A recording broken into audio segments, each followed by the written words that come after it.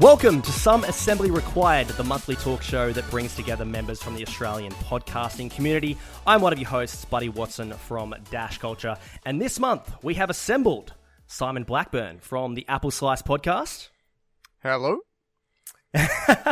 Drew Agnew and Bryce DeWitt from the House of Mario podcast. What's going on, everybody? What's up, guys? I love that. What's going on, everybody? If I could set that as an alarm, I'd wake up to that, Drew. So if you can organise that for me somehow, get a soundbite. Yeah, sure. I'll get it to you in no time. Thank you, good friend. And of course, Ashley Hobley from the Explosion Network.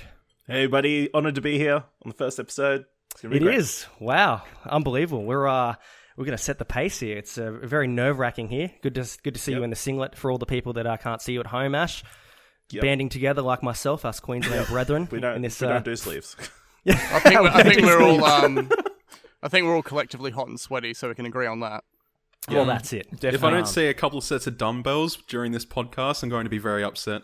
Yeah. I want to see you lifting on spot. Yeah. Well, some of us are more sweaty than hot, but we of course know that Drew's the hottest man here, so we won't take that away from you. I'm equally as sweaty, don't you worry about it. You will be when I'm done with you. I get a good sniff when I go around to his house. He's sweaty all the time. I'm waiting for his farmer's calendar. Yeah, that's right. 12 months of Drew. Can't wait.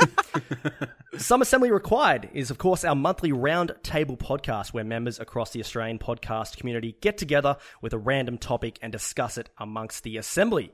If you like that, be sure to follow Some Assembly Required over at dashgamer.com, iTunes, Spotify, Radio Public, and, of course, all other good podcasting services, maybe even some bad ones as well. Throwback. Follow at Dash Gamers on Twitter to find out when every episode drops and who will be on each monthly episode. Boys, it's exciting. There's 5 of us here. I'm sure this is going to be a jam-packed show with an interesting collection of topics. We've definitely been ramping it up, like the build-up towards the launch of Some Assembly Required, #SAR, and various SARS-related jokes. It's finally culminated towards this first recording and release. So, and congratulations, Simon, on coming up with the logo as well. It's very impressive. Very good. Yeah, cheers, guys. Definitely beat out my stick figures drawings that I was going to propose to the group. Nice. We're going to kick it off with your topic, Drew, because I think it's probably the most apt to, introduce ourselves and give everyone at home an idea of who we are if they haven't come across some of the people on this podcast before. So, yeah, for sure. Drew, what's your topic that you bring in this month? So the topic basically is trying to get to know us. It's episode 1, just a bit of a 5 questions just to sort of help to get us to know each other a bit better, like ourselves and the audience. So, yeah, I've got 5, but if you decide to answer them real quick and we get through them, I can add some more. These questions, funnily enough, are from womenshealthmag.com. Nice. Great source. It's a great source. Looking through like these sorts, I just like Googled questions to get to know each other, and Women's Health seem to have the best ones. So women get to know each other really well. There's means no something reason completely opposite in the Bible. So yes, yeah. Us men at the bar. How you going? Good? Yeah. You good? Yeah. Sports. Friends. Sports. Do you like sports? Oh, not really. Oh, fuck. Oh, well. Catch the footy, mate. Nah. Nice to meet you. So the first question is, what's your favourite thing about your current job? Ooh. So we'll start with you, buddy. Oh, damn. Okay. Boom. The host of the show. We'll start with you. Spotlight. I'm in an actually interesting position with my job at the moment. I worked in retail at a pharmacy for about 12 years. I vehemently disliked that towards the end of my tenure, had a kind of mental breakdown and lost the plot. But I was able to get into a job at JB Hi-Fi, which was still retail, which is kind of something that I didn't really want to get into after my previous experience with the pharmacy. But the fact that it's about things that I like and things that I'm interested about, like movies, music, video games, obviously, as well. So I started out in kind of the movies section, now being promoted, and I'm in games, and I run that section as well. So I guess what I like about it is it's actually something that I share a hobby with outside of my job as well. Like, I'm working in something that I enjoy. Yeah, it's still retail, but at least I like the retail that I'm kind of in. And some of the perks that I get are quite good as well. Whether get free games here and there and stuff. So Yep. Even if you could take, I guess, the free games and all that stuff and getting to go to conference each year, you take all that out of it, I would still enjoy it. It would still be my favorite thing. So it's definitely it's easily the best job that I've had so far, and the fact that it shares something with my hobbies. So that's what kind of my answer to that. Yeah, I always think, like, sometimes I wish I could have, like, a job where it's like recommending games to people. Like, if like a mum comes in and she's I'm getting this for my son or my daughter, what do you recommend? I always think that'll be an awesome job. Yeah, it is. It's a lot of fun, and it's really cool to. Sometimes you see customers there, they're buying like a first console, or they're walking away, and you can see how happy they are to be getting into video games as well. And you've got to remind yourself that, I'm in video games, I've got all the consoles, I play everything, I've had an interest for so long. I take that for granted, and seeing someone else have that experience of getting a new console, I'm like, oh yeah, you got to try and feed off that happiness. That's really cool. Yeah. Bryce, we'll move on to you next. I like to get people drunk and then give them shit for being drunk. Yeah, I actually didn't even know what Bryce did, so this is new. Yeah, to me me. neither. I work 2 bartending jobs, so it doesn't differ between any of them. And because when you're working in small local towns, you get to know the people really easily. So basically, your job as a small town bartender is mostly getting to know people and then shooting shit with them. Pretty much. There's some interesting characters around the place, isn't there? Oh, yeah, for sure. Most And are good, but then you get like some of the... Well, the alcohol isn't what is the bad thing, it's the drugs. That's yeah, the drugs is the bad thing. But Don't like the drugs, but the drugs like me. the druggies like me. yeah. No, the thing with it really is that, once you get into a job like that, you're nervous, and then they shoot the shit on you, and they don't like you at first because you won't shoot it back, but when you start shooting it back, then they start to respect you. So it basically just becomes a job of, here's your beer, now stop being a smart ass prick. yeah. Is it wrong? Is it wrong that I want to visit your workplace now? Well, I mean, you can if you want, but I'll give you shit. I'm happy with it. For it. I'm probably going to cop shit later. I'll serve you a palmy and a pint, and I'll serve you shit over it. I heard there was a rumor that Bryce incorporates dance elements into his work just so he can raise the bar. Oh yeah, Jesus. I do that Fortnite default dance when delivering a burn. Nice. Yeah, Bryce and I, we work at the same pub, and every now and again, there was a bloke the other day. He wanted, I forgot what it was. I think it was like a Bundy and orange juice, and he wanted it in a thin tall glass instead of just a short glass. But we didn't have any thin tall glasses at the time, and I'm like, sorry, we don't have any thin tall ones at the moment. We've only got these short ones. It's the same size. It doesn't matter. And he just went on and on about it. He's complaining, and he's like, "Oh, I'm not being silly, mate. I'm not being silly." And I just look up to him and say, "Mate, you are being silly. Now have your fucking drink." No, he wanted his drink to be higher.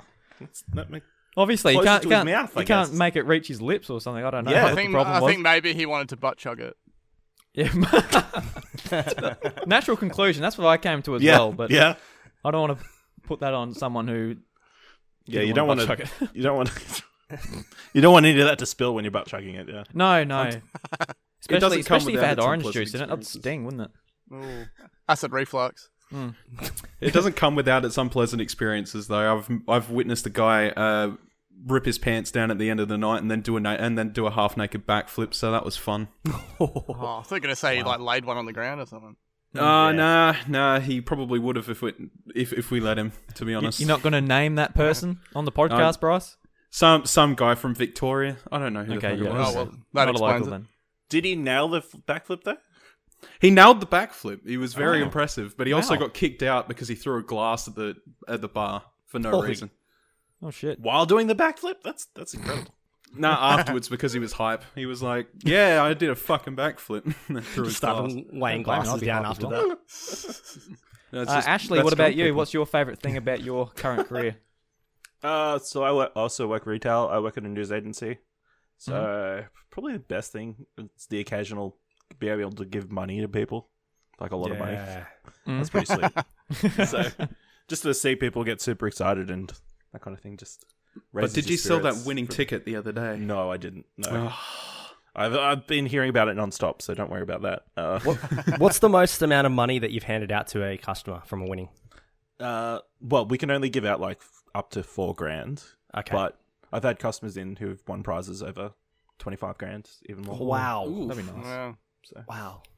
yeah. Have you noticed Also- like a like decline in just foot traffic from the whole like change of print media to digital?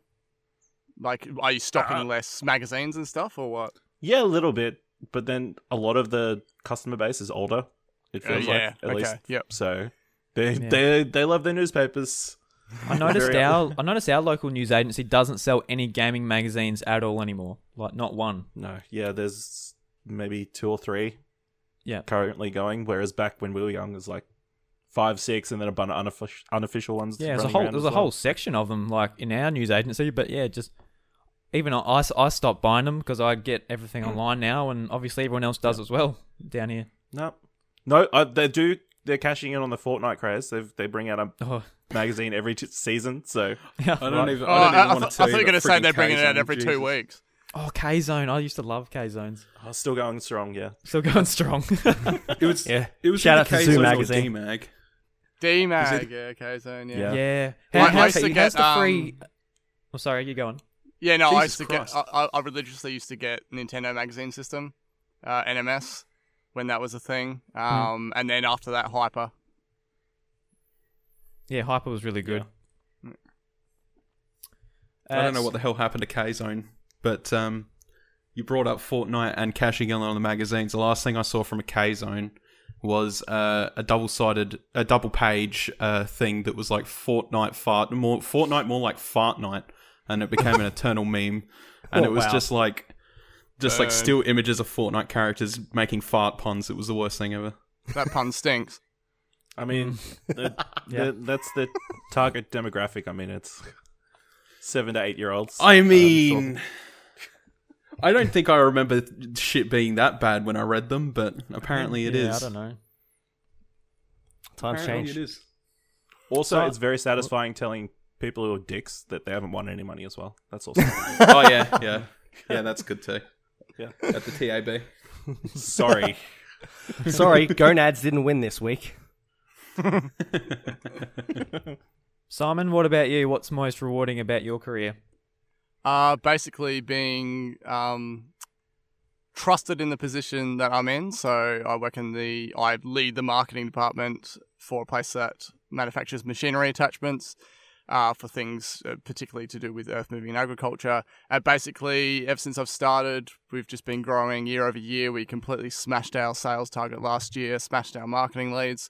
And I get awesome perks by getting sent to places like America and that for further training. So, yeah, it's going really good. I've been there for 5 years, and it was so much better than my workplace before, which was heavily depressing. So, yeah, I'm really stoked with that. And it's basically just a good relationship with the boss, very honest, and good incentives. So, yeah, what more could you ask for? Yeah, I really liked the video you put on Twitter a few months ago of you doing the Christmas carols around the warehouse. Yep. That was really good.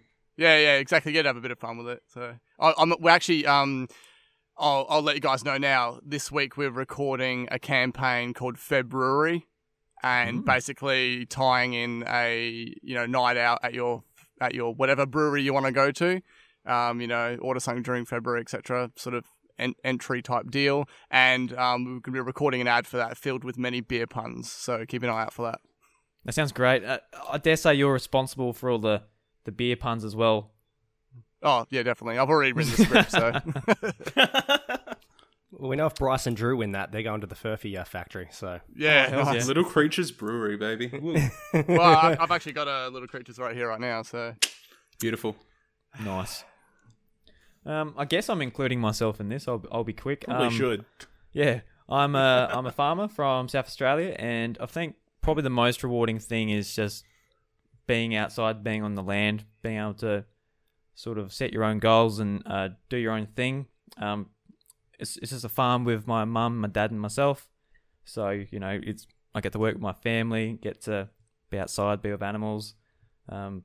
It's hard work, but I think at the end of the day, I enjoy the hard work, even if I don't think I do.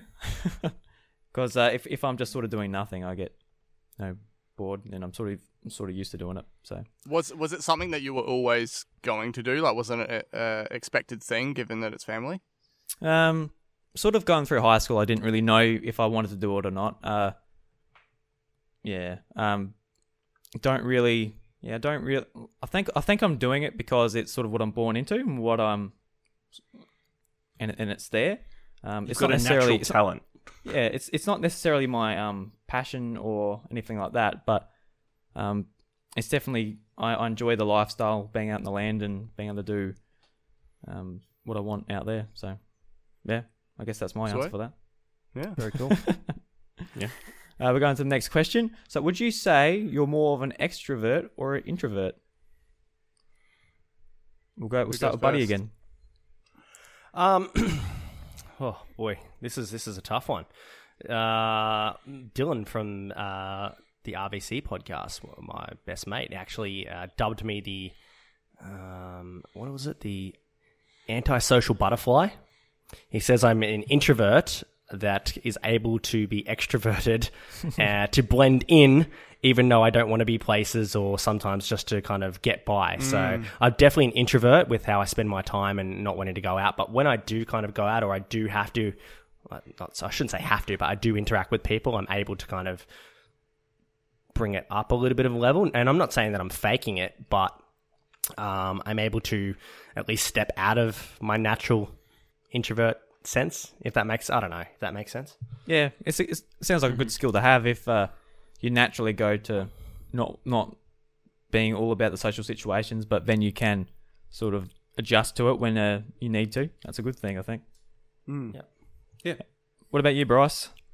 Introvert. Yeah. Just straight introvert. No, I don't mind being extroverted sometimes. That's fine, but as long as it's around people I know, I'm not really good in crowds alone. And generally just prefer to stay indoors when I'm not working, or doing something with my family or something like that. I don't really jump too far out of my comfort zone. Yep. Fair enough. Ashley? Yep. Yeah, introvert as well.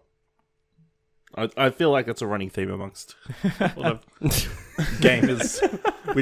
I think if you define an introvert as what they do with their free time, I guess we all would prefer to play video games and just sort of be alone. Out, yeah. Whereas an extrovert would be somebody who wants to be surrounded by people all the time. So yeah, introvert. Yep. Simon? It's kind of similar to Buddy, I reckon. It all depends. If I've been drinking, then I'm definitely an extrovert. So, and that's actually a thing. Like, I will, if there is, say, like, oh, we got this kid's birthday party to go to, and there's like dads there that I don't know, and they're all blokey, and they're talking about sports, and I have not, trying to make small talk or whatever. And they're like, hey, you want a beer? I'm straight away. I'm like, yep, and once you kind of like have a couple, then you can just sort of, it kind of, it's not like you're dependent on it per se, but it kind of like frees it up a bit, and you don't feel so social lubricant. Yes, exactly. Yeah, there you go. And basically, it also depends on the crowd. So if there's sort of like enough of my friends in a crowd, so it could be like I'm at the pub and there's two of my mates and there's like 3 or 4 other people that they know that I don't know, then I'm sweet with that. Like, I'll just end up talking away. But yeah, if it's a situation where if it's, as I said, something to do with like other parents at the kindergarten or somebody's old family friends and stuff, I'm usually pretty quiet. So yeah, bit of both. Yep. And what about you, Drew? I feel like probably at the end of high school, I was a bit of both, probably 50-50 on each. But sort of since then, since I've got the second job at the pub, sort of working every weekend, my life sort of started revolving around having to be at work Friday, Saturday nights. So my social life sort of fell away, and I didn't really think about it, as well as friends and that moving to the city for university and things like that. So I probably fall a bit more extroverted now just because of that. But I don't feel like if there's parties or whatever on, I don't have any problem sort of blending in and getting my drink on and partying or whatever. Getting his furfs on, mate. Yeah, I'll get the furfs on. Probably the Captain Morgan. That's what I really get on. Yeah, nice. Damn, son.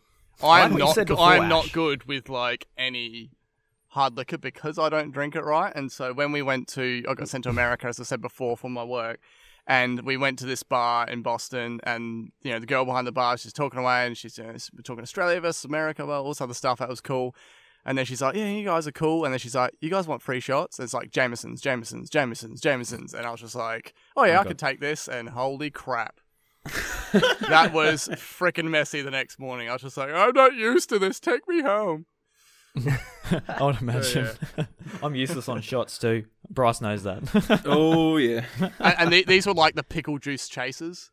Ooh, Yeah. No. And I was just like, "Oh yeah, when in Boston," and there you go. When in Boston. Yeah. All right, we'll move on to the next question. What was the best vacation you ever took and why? And by the use of their word vacation instead of holiday, this is obviously American. So what was your best holiday you ever took and why? Wait, this was Australian women's health, or was it just women's health? It must be just women's health. There was no .au. Okay. So yeah. Oh, okay. So what was There your are no best boundaries. holiday? There are no geographical yeah. boundaries on women's health. Yeah, No. that's true. So what was your best holiday? We'll start with Buddy again. We'll go in the same order each time. Thailand, 2015. Actually proposed to my wife there. Yep. Proposed to my girlfriend, Oh. who became my fiance, Oh. who's now my wife. You should have got married there. You should have got married there so you could tie the knot. God damn it. Yep. Jesus Christ. He's got one for every These guys situation. I are love going to it. kick me out soon. They're going to kick me. I'll stop. I promise. I'll stop. Guys, have a drink every time Simon does a pun, and then You guys are going to be fucked up. Paraplegia. Yeah, so that was my favorite holiday. I could probably go into a little bit more depth, but I know we got plenty to get through. So yeah, Thailand. It was awesome. Yep. Bryce? Tasmania. Tasmania was just in general. We went over there with I went over there with my partner to go see her father. It's really beautiful over there, and like you can go literally everywhere in a day, pretty much.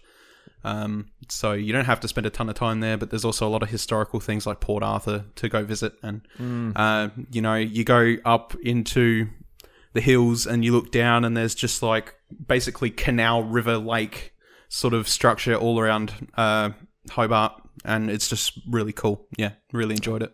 Tasmania is a lovely area. I used to actually live there. I lived in Glenorchy for about 3-4 years. And Launceston's amazing, and like you said before, all the old style buildings and kind of historical places there. They're really cool. So Yeah. shout out to Dylan Blight too, our Tasmanian brethren. Yeah. yep. Yeah, I'm jealous. Launceston is so nice. Yep. Ashley? I went on a cruise with a bunch of friends back almost a decade ago now to like New Caledonia and that sort of area. That's Wow. Yep.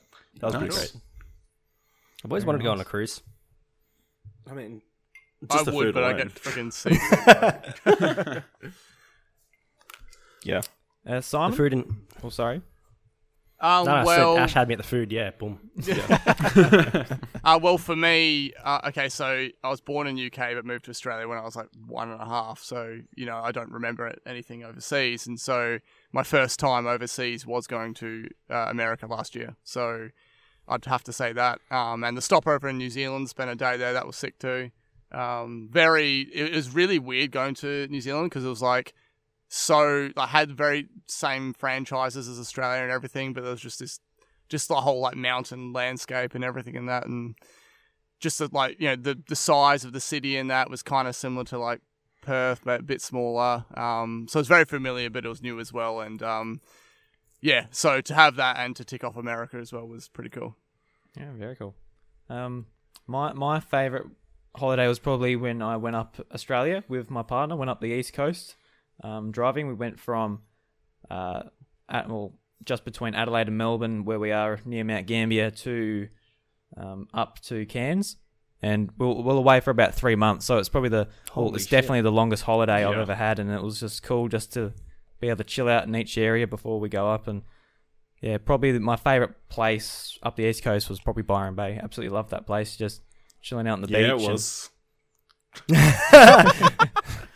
The correct answer was Nimbin. We went to Nimbin. We went to Nimbin. That Nimbin. was an experience and a half. Nimbin's hilarious. But how did that go for like relationship wise? Driving together for that long. The driving wasn't too bad. Yeah. No, Yeah. I've I've always wondered about that. Do people like murder each other on the road or anything? Well, over 3 months, you're not going that far every day, I guess. Yeah, true.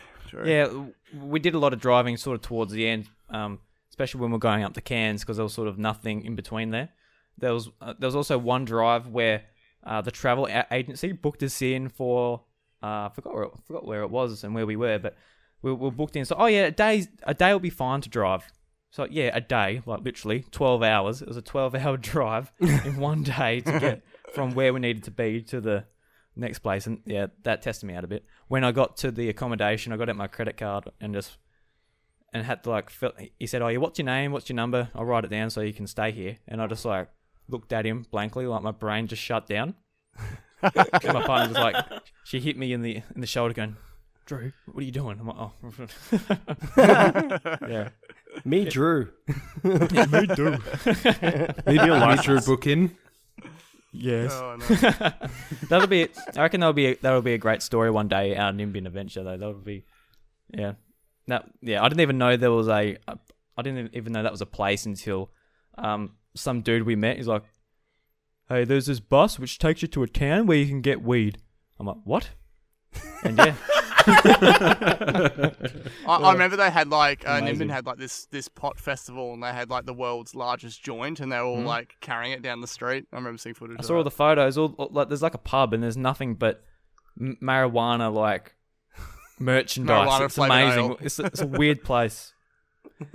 Oh, Byron Bay, love it though. yeah. On to the next question is, what type of music are you into? Oh fuck yeah! This is the question I've been waiting for. Where do you start and where do you stop, Drew? This is Yeah. a loaded question here. It is a loaded question. Maybe just do two genres which you're like, yes, I really love these. Two genres. For myself, I'm going to say rock, leaning more towards punk rock and post-hardcore type of stuff. And then for the other genre, kind of like lo-fi electronic music, kind of like your kite string tangles, your Odessas, that kind of stuff that I'm kind of really getting into at the moment. Joji, which is kind of, I guess, R&B. But yeah, those are probably the two I'd lean towards. Now. Yep, cool. Bryce? Mostly just heavy metal or rock. I didn't talk to you, Bryce. Huh? What band, Bryce? I don't really have any particular favourites at the moment, but plenty of my past has been like 3 Days Grace, Avenged Sevenfold, that kind of stuff. Then you got your general punk, Blink 182, all that stuff. Yep. Yeah, awesome. Very cool. Ashley? Yeah, probably like alternative or indie rock, something like that. I'm not good with these genres. I don't like these categories. It's so hard to keep I like rock, but I don't like it too hard. It's Yeah. so it's alternative. I've always imagined the Yeah. face that Drew pulls when he puts on that. I like voice. Now heavy I've drums, seen but it. no screaming. I like a soft-boiled egg. Oh, so I like some banjo, but not a triangle. Yeah, that just. Yeah. Simon? For alternative metal and progressive metal. Oh, very cool. And I would say I'm into mainly like punk rock and rock and alternative rock, just like the sort of like differences of rock, I guess. But there's lots of other things. Like I like my mum got me into like El Devo, which is like this or like orchestra band. I don't even know how to describe Yeah, it's them. like- yeah. I know them. operatic sort of. Yeah. There's like heaps of like sort of weird genres I like as well. I know like a lot of people say, "Oh, I'm into everything." So I doubt you're into everything. But yeah, like I like a lot of weird stuff. But I would say that my music, I haven't really listened to like much new stuff since high school. I've sort of been like stuck in like the same bubble of music, even though we've got stuff like Spotify and really great tools to discover new music. I don't seem to use them. Yeah. Which is But weird. it's so easy just to stay in your bubble and Yeah. just, Yeah, that's you know what I it's seem good, to do. so why bother? It's funny you- they say that people's music tastes don't change from that high school era, kind of around that certain age, that doesn't really develop. And I find that unless you're actively going out and sourcing new music each week or looking for new artists, then it just will never, like, I don't want to say evolve, but you'll never find new stuff. Yeah. And I find like what Spotify recommends me is just like the same old stuff as well. Like I sort of try and rely on that, but yeah, you need to actively like find new stuff which you like. Yeah. And the final question is, what are your hobbies and how did you get into them? Oh, Jesus Christ, I could be here forever. I'll shoot it quick for you. Hobbies are obviously video games, but massively playing sport, in particular touch football and rugby league. Being a Queenslander, played that since I was a little bit. I started when I was 12. Had only played the one season, and then picked it back up again when I was 18, and kind of stopped at my late 20s. So yeah, rugby league, all things sport, touch footy, video games. I was doing community radio there for a little bit, so doing that kind of stuff as well. And that's pretty much it. Watching movies, not much of it. Going to the cinema. Oh, fucking love going to the cinema. Hell It's yes. Yeah. Yeah. Bryce? Oh, just video games at the moment, really.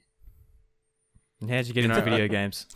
Well, I mean, I've got the two jobs I've got. I'm not at them all the time, but I've also got a family, so it's sort of family is my priority over everything else, and then video games is my hobby. Past that, so. Yep. It's funny that you say that, because actually what I was talking about there, touch footy and rugby league, they're all kind of hobbies that I've kind of lapsed playing sport, and I've kind of just fallen into like video games or one particular area which I kind of jump into. It's just finding the time to enjoy other stuff and do more things is harder as kind of you get older. Yeah, the more hobbies you have, like especially when you're young, you have like a shit ton of them, but then you go to work and stuff like that, and obviously you don't have as much energy as you did when you were a kid, so you're trying to fit all the time to put all this shit together. But yeah, I'll just stick to the one hobby and go with that, I reckon. Yep. Ashley, what about you? Yeah, movies, TV, video games, watching sport. Definitely not participating, but yeah, Come on, Ash, let's start a TRL team not up. in a while. Yeah. Very cool. Simon? What was the question? I didn't have connection for it. That's all good. What are your hobbies and how did you get into them? It's so hard to think of that because mine used to be, as per your episode on House of Mario, mine was as a kid and teenager was gaming all the time, and as well as drawing. And so basically, once I kind of lapsed out of gaming, it's just basically been maybe doing a bit of illustration and stuff, but primarily shifting into music, especially this year. So definitely getting the band thing up and running, and got myself a kit and adding to the drum kit and stuff. So that's been really cool. So it's basically music, and a bit of art when I can, and considering gaming, although also trying to launch another podcast. So I have to buy time from somewhere. Yeah. Just, I got a question about your band. Is that like a hobby type of thing, or is that like you're actually going to pubs and clubs and stuff at night time and playing on the weekends, or? We will. So we started. Yeah. So I've been in bands on and off, doing like vocals and stuff, but I've always been into drums, right? And I've done like drum programming and stuff in the past. And so, this is the time I was actually like, no, I'm going to get like a proper kit and stuff. And, and we just got a got a singer just recently, and so we're just sending him demos and stuff, and yeah, plan to gig this year. Awesome. Because back in high school, I played the drums too, and I absolutely like love drums. I haven't played them in like a couple of years just because like I haven't got any mates who are into music as well, so it's hard to sort of get together and play. Like a lot of the time, I'd go to my bedroom and like play for half an hour, like do some beats or whatever. But I don't know, I sort of wore thin of that. I really want to like play with people again. It is awesome. It's particularly just these last several jams that we've been doing. We actually do it at this this space. There's this new roller derby rink like property that was built. So it's this huge ass shed. It's got awesome mezzanine, and they rent out the space to people when it's not being used for roller derby. And basically, so we get to go there, each week, and all my stuff's already set up, and PA and everything's all there. So just get ready to go. And more importantly, there's beers downstairs. So yes. Nice. You need them to like get some of your liquid back from all that. Yeah, exactly. Smashing. Need to hydrate. Yeah. I mean, I'm video games like most of you guys as well. I won't dabble on that. Hitting buttons, flicking sticks. It's all it's all the same. But I play. I've been playing soccer since. I've been little. How old was I when I started playing soccer? Maybe let's just say 12 or 10 or something. I can't remember. I've been playing for years, all throughout high school and all that. And like, I'm not the best soccer player. I'm not the most passionate about like following like the A-League and all like the different things. But I really like playing it. I really like being in the team we've got in our small town here. Bunch of great blokes, and keep doing that. Like I said, really like music and drumming and all that. I actually we had the my partner's birthday party here last night, and it was just like full of girls, and they're all putting like their pop music on.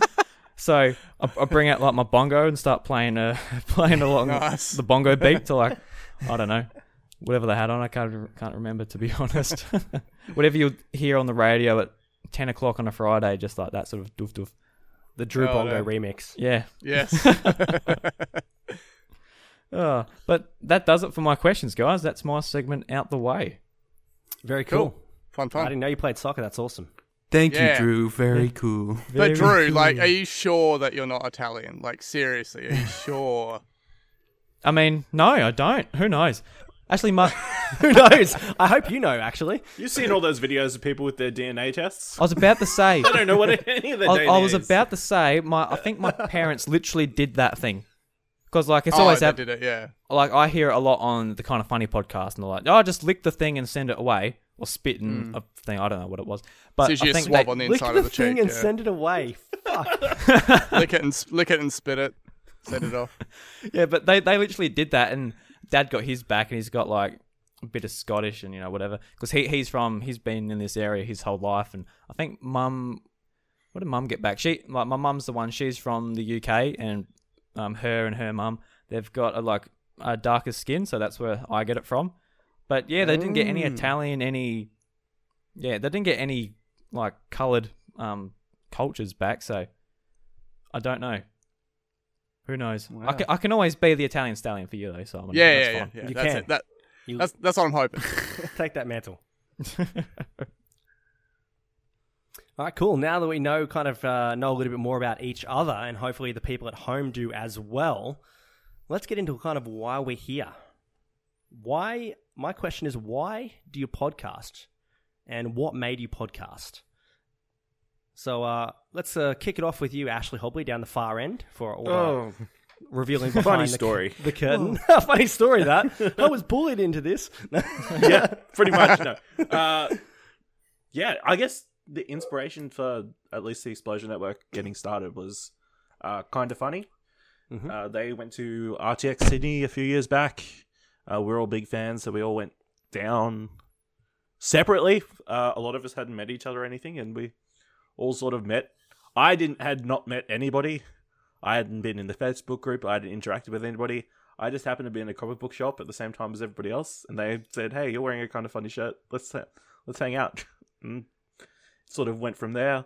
And then after that, with I think friend of all of us, NATO, was doing a podcast at the time, and he was spruiking it nonstop like he does during the week, and we're like, we could do that. So we just So you one did. day we did. We got mics, Nice. and then we recorded first episode of Pleasure Explosion, which you can still find on explosionnetwork.com. Got the Very 69 episodes. 69, yes. It's kind of Hashtag fate nice. that you're in that comic book shop, really, wasn't Yeah, it? it is fate. Yeah, it's one of those life-changing moments that I'm very grateful for. So. It's awesome, man. And why I'm still doing it, it's a lot of fun. I mean, and we get to connect with community members, think projects like this, and then it's Well, pretty that's cool. it. Look at us. We're all met online, and now we're all friends. So, and we have a lot of other friends from different, I guess, podcasts or community kind of, like meetups and all that kind of stuff. So yeah, it's pretty cool. Yeah. Bryce, what about Me? you? What got you into podcasting, and why do you podcast? Okay, so I was only very rarely listening to podcasts before I started. It didn't happen very often. Drew and I were experimenting with different types of digital content creation in general. Yeah. And we wanted to do a podcast, and we actually trialed a podcast episode quite early on, and the pod went for an hour and 20 minutes, I think, and Drew got tired by the end of it, so it never got released. Oh my god! What, just like he just nah, I had enough. No, he was Or going fell through, asleep but during he'd the been episode. working. He'd been working all day. Baby Drew. He'd been working all day. We wanted to talk about. I was just so tired. I'm so sorry. Jesus Christ. Okay, so he'd been working all day. I was pretty alert. I was commanding the show. We did it. Didn't work out too well, so we were just like, bugger it. It's we're trying this. We're only doing it with dodgy equipment. We'll just It was We'll- just the we'll one come blue back to that. snowball like in the middle between us. yeah. And then he went off for his holiday. We did YouTube content creation for a little bit. But during that time away on his holiday, it was kind of like we had a bunch of backup footage, but I just decided that putting out footage now, they're running out of it, we'd have nothing left. Couldn't really continue the thing on my own. So we left it. And then that's when we turned around and said, hey, how about we do that podcast? And that's how the House of Mario was born. And we did it with that blue snowball and an iPad, was it at the time? Yeah, it was an iPad, yeah. Yeah. And then from there, it only took us, I think it was maybe 3 or 4 episodes before we got a proper equipment set up. And bam, Drew will obviously, I'll let him talk about how we met up with people like you guys. But basically, I got flung into this community with him as a tag along. And I've enjoyed being in it ever since. Very Yeah, cool. Very cool. Very cool, Bryce. Thank Very you, Kanye. I wouldn't have picked Kanye out of anybody. Because Donald Trump's tweets suck. And what about you, Drew? Anything to add to the House of Mario origin story? Why do you do it? Why do you podcast? Well, back in high school, I used to love, or still do. I fell in love with podcasts back in high school. I used to listen to IGN's Nintendo Voice Chat every Thursday morning. It used to drop on like the same time as my photography class. So every week I listened to that, and I just had the one podcast, and it wasn't in. I'm like, well, I can fit. I like these. I like listening to them. I can fit more in. So I found more of the IGN podcast. You know, Colin and Greg on Beyond, and the Xbox podcast, and Game Scoop, and eventually found more podcasts. Obviously, Kind of Funny went off, and when Kind of Funny went off to do their own thing, I sort of thought to myself, because at the time I was like, wouldn't it be awesome to have a job at IGN where you're, covering video games, and especially being like something like the Nintendo editor? That was always a job I had my eyes on. Like, that would be awesome. Yeah. But when Kind of Funny left, I was like, we can do our own thing. We don't have to, work our way up to this job to be able to do it. So, yeah, I said, Bryce, you want to do a Nintendo podcast, or do you want to do a normal gaming podcast? And he said, yeah, do a Nintendo one, because I really like PlayStation as well, and Bryce is a big PC gamer, but Nintendo is sort of where we come together, and we have a real big passion about that. Yep. So, yeah. And what about you guys? How did you guys meet as well? Because are you guys from school together? Yeah, we've been best Jesus, mates since 9 years old or whatever at primary school. Yeah, literally really young. Yeah. But I met a lot of this community as well through RTX that year. All the Explosion Network guys got together. I met like a lot of those, and yeah. I can't remember. Buddy, did you go to RTX? Did I meet you there? No. Or was that after? No, I didn't. I went to PAX. Yep. Yeah. Yeah, because I knew you before PAX. I just can't, some people I can't remember exactly where, like, I ran into them. Yeah, it's all hazy. Yeah. It is. Yeah, but yeah. I've seen you on a bender, Ash. I bet you it was hazy. Yeah. But yeah, I absolutely love podcasting for, like, the sense of community it gives us, and being able to, like, give us a voice to sort of speak out and be able to talk about what we're really passionate about. Yeah. Yeah, it's awesome. There you go. House Big of Mario, agree. the origin, brought together by snowballing. Excellent. Yeah. Thank you to the Big Blue Yeti. Blue Yeti, yeah, there you go. Shout out. No, we don't have a blue Simon. Yeti. It's a blue snowball, Bryce. It's The blue snowball. I know. I was going on with the joke there. All right, just calm your shit down. I can't thank a snowball. A snowball's not going to do anything for me. I have to thank the Yeti that made the snowball. All right. Yeah. I've got the Black Yeti here. ooh. Black Yeti. There you go. Yeah. Very nice. All Yetis matter. Simon, you're going to have an interesting perspective here because out of all of us that are here, you're outside of the video gaming landscape. You host an Apple technology-orientated podcast, of course, the Apple Slice podcast. Yep. And you didn't know your co-host before you met up. Is that correct? So, Exactly. So basically... So my whole story with getting into podcasting was I was following all the Apple News and stuff, and then one of the biggest sites, 9 to 5 Mac, they're like, hey, they do a podcast and called Happy Hour, and that's when I started listening to it. And I listened to that for a good 6 months or so, and I started picking up other podcasts at the time, but I was only like really listening to like 3 or something. And then I noticed there was this other guy from Australia that was quite active on Twitter, commenting on all their stuff, like all their tweets they did. And I was just kind of like, oh man, like I thought I was kind of like repping Australia, you know, for all the commenting on these 9 to 5 Mac articles, considering it's an American podcast, right? And so, and then he's there, and I was just like, oh, you know, it's sort of a little bit competitive for a bit, and then somehow we jokingly sort of said, oh hey, we should do our Aussie version, you know. And he sort of jokingly tweeted back, and then I like DM'd him. I was like, do you wanna? He's like, yep. So I didn't even know him. He lived on Sunshine Coast at the time. I didn't even know he was fresh to Australia, like he's from South Africa. And so basically we go, yep, get a mic. And he's like, oh no, my earphones work. I was like, yeah, so do mine. And we recorded an episode, never having done podcasting before, a week after that chat. wow. Yeah, and I listened back to the first episode now, and it's so cringeworthy, but I was trying my best. But it was also because I had sort of a certain expectation in my head. Like, there's a certain rapport between, say, the 9 to 5 Mac guys. Obviously, they've been doing it for ages. And, you know, they can be quite, like, they're geeking out, they're nerding out, but it's lively as well. And I sort of came in with that. And he's much more of a kind of to the point, kind of quietly spoken guy.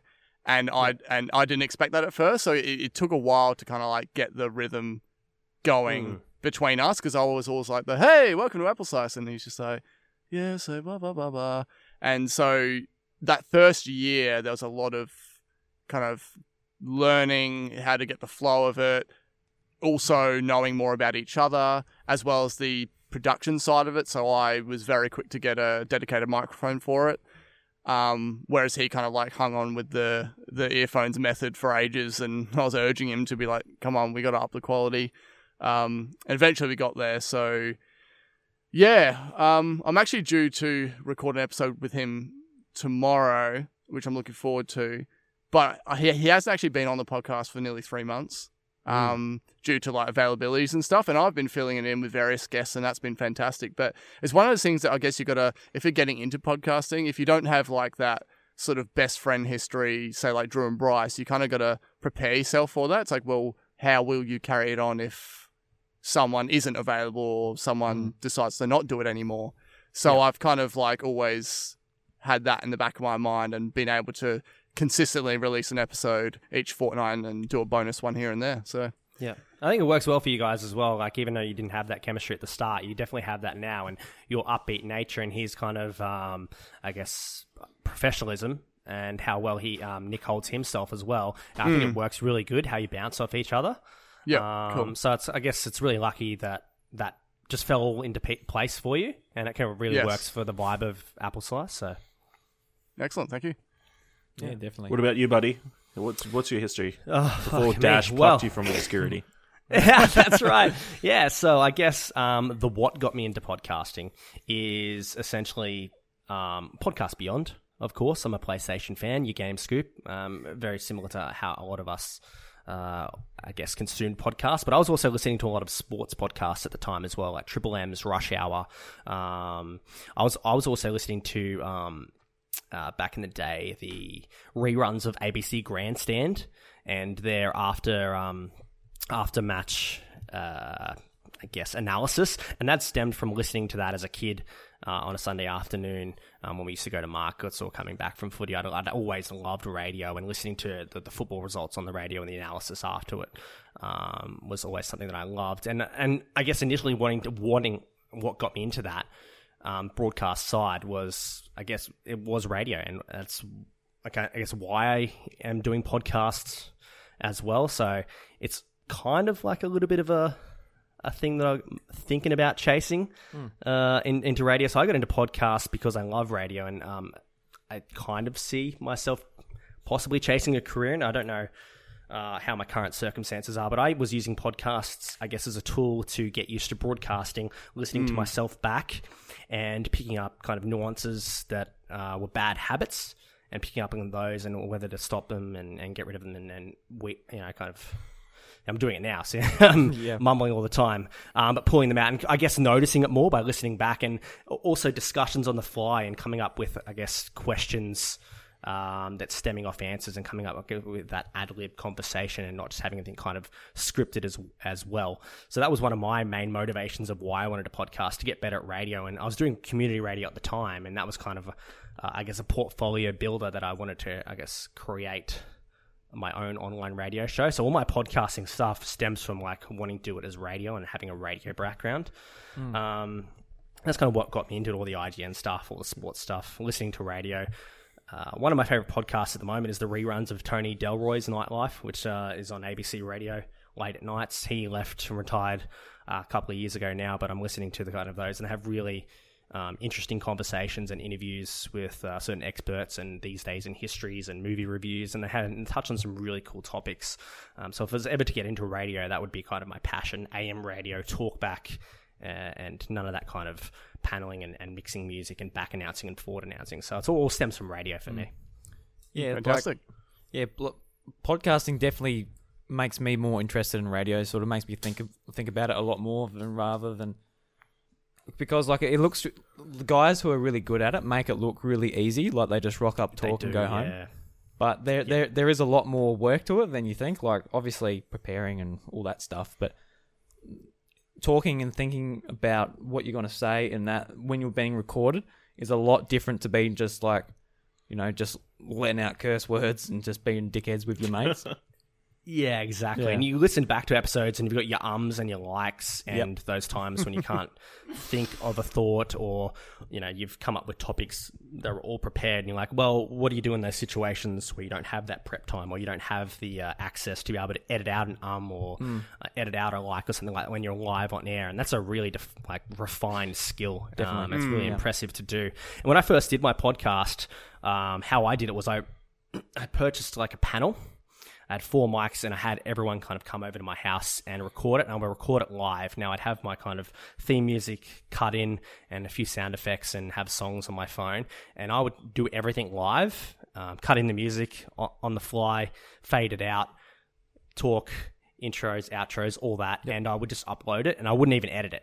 Yeah. Did the quality of the podcast suffer a little bit? Yes, but I was used to paneling in my time at community radio, and that's how I felt most comfortable, and maybe that I felt would better my skills for radio instead of kind of doing what I'm doing now, maybe a little bit. That's what I did for our first episode as well. We had all the sounds on the iPad, and I was just hitting it as we're going.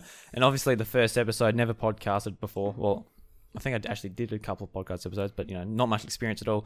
And I hit the intro, and it was like a song from a Nintendo game, and the idea was to cut in at about 30 seconds or something. And go, all right, welcome to the show, whatever I was going to say. But I was nervous about it, and I let it go for like a minute. So episode 1 has like a 1 minute lead into the actual episode. Oh, that's awesome. It's funny. Oh, Jesus. Yeah, and that's it. That's pretty much my story. So that kind of wraps up, I guess, my story. And let's get into another story that's circulating the internet at the moment. It's a bit of a hot topic currently at the moment. And that's this Gillette ad, Ash. Yeah, what's going on with Gillette? Yeah, so that big razor company released a video about 14th of January, 15th of January, pretty much targeting, sort of pushing for a positive message about men being better, and sort of pushing against that, I don't know, toxic masculinity sort of theme, and it sort of blew up everywhere. It seemed to pop up on every single possible social media feed I had. So it's currently been viewed on YouTube 23 million times. It has 618,000 likes, 1.1 million dislikes. Jesus. Whoa. That's gone up since I last heard. Yeah, so I can't believe the hate and I can believe the hate, but I'm just sort of surprised because it seems kind of innocuous. But it seems to have just been a red rag at a bull to a lot of people. Yeah. So do you guys are you guys angry about this ad? Do you understand why? No, I have no. Go ahead, Simon. Oh, sorry. I'm just angry at the people getting angry. It's not a big deal. It's not like because you got a lot of guys out there. They're just like, feminism this, feminism that, they want equality, blah, blah, and then spouting off all sorts of crap, and they're like, they're going to change everything, and what happened to the good old days when you could slap a girl's ass and get away with it and all that sort of stuff. And they're getting really up in arms about an advert that just has an overall positive message of just, hey, dude, be a better guy, don't be a dick. Don't try and shove people around. You're, say the example of the father and the son. Obviously, what the son sees is going to, influence him. And I didn't I tried to watch it because I saw all the reactions to it and then I watched the ad. So I tried to watch the ad, trying to think how would one of these pig-headed guys react to it. And I was just like, there's no real trigger moment. Do you know what I mean? It seems to be like Gillette actually did it quite well in terms of getting the message out there. So I don't actually understand what the problem is, aside from people just getting their back up about people trying to tell guys what to do. So yeah, I think it's a good message to sort of push for a company that's aiming their product solely towards men for the most part. And I think it's a good message because I know you guys probably wouldn't think about it much because you're good blokes, you treat women with respect, but unfortunately, there are a lot of assholes out there who just want to, look at a girl and give her a slap or whatever it might be. So I know if a company with a big social media presence or whatever wants to try and push this to put a message to even one person who gets it and takes that on, I think it's a good thing. I don't know why. There's a lot of things to be angry about on the internet. I don't think this is one of them. No. I think a lot of the issue sort of just extends from past values from the last generation. A lot of people just seem to expect people to put up with it. And you know what? It's not sending a bad message at all. A lot of the comments that are coming out of it are just like, oh, you're just trying to change men. That just seems to be what they think they're doing. And it's like, no, they're just trying to tell you to be a better person. Change the shit, men. Well, yeah. I mean, the thing I was going to bring up on this podcast, which I decided a couple of weeks ago, but it's sort of come irrelevant now, was the Mr. Deadmoth situation. And I don't know how many of you guys knew about that. Yeah. Okay. Yeah. That situation's all kinds of screwed up. Like, two parents have gone to court. The kids are the real victims here, sort of thing. It's two people fighting with each other, and then there was, a breakout. He hit his wife because she was throwing shit at him. It's a whole thing, and sort of the lesson to be learned really is just be better people. Like, if you're going to complain about, like, oh, the feminism, then you're like, oh, they're just trying to change us. It's just like, how about we just meet an equal ground here? Like, men be better. Like, the ones that aren't being good at the moment, just be nicer people. You don't have to get into a shit fight just because it makes you look tough. You don't have to you don't have to be, like, dominant over your wife just because it makes you look like the man of the house or something like that. And if you're a woman, you don't have to speak out. You just have to hope that men do the same thing. But at the same time, women do have to speak out about this kind of thing because this is how it happens. Yeah, definitely. But we can't meet that middle ground of where either side doesn't have to go, hey, you're doing something wrong, and then it causes an argument. I don't think the purpose of this ad is trying to change how men act on a sort of like general basis. If you want to be a tough guy, be a tough guy. You just don't have to be an asshole. Yeah. I think that's pretty simple, and I don't get what people don't understand about that. But Twitter's like rife with like really shitty comments about like, oh my.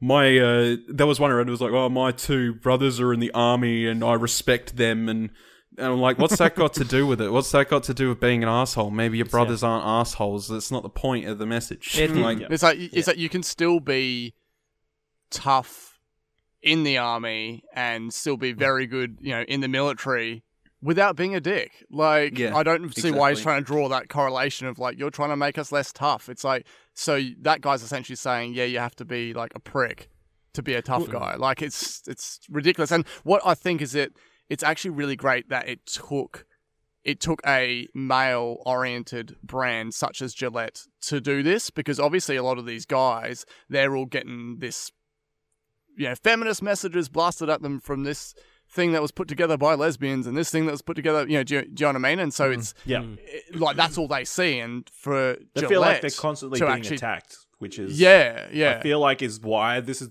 like blew up as well, because a lot of people just are super defensive now. Yeah. Like, oh yeah, anytime you mention like a broad general thing, they feel like they're being attacked, even though it might not specifically being directed at that person. I fit underneath that descriptive banner. It's aimed at me, so I'm going to get angry about it. Yeah, so. That's what I was going to say. Like, it's like men change, whatever the slogan was. It's like, and then like the men's like, wait a minute, I'm a man and I don't have to change because I'm good. What? I think that's how a lot of the internet sort of reacted to it. It was like, no, they're probably sitting there being like, I want to keep my cock and balls, like thinking that someone's going to steal it from them. I mean, my opinion on it at the end of... Sorry, go ahead. No, you go, Bryce. My opinion on it in the end of the day is that it doesn't matter what way you spin it, both sides have something wrong in their argument somewhere. Right? There's the... Think of it like the extreme sides of both sides are like the Westboro Baptist Church. They act the same way.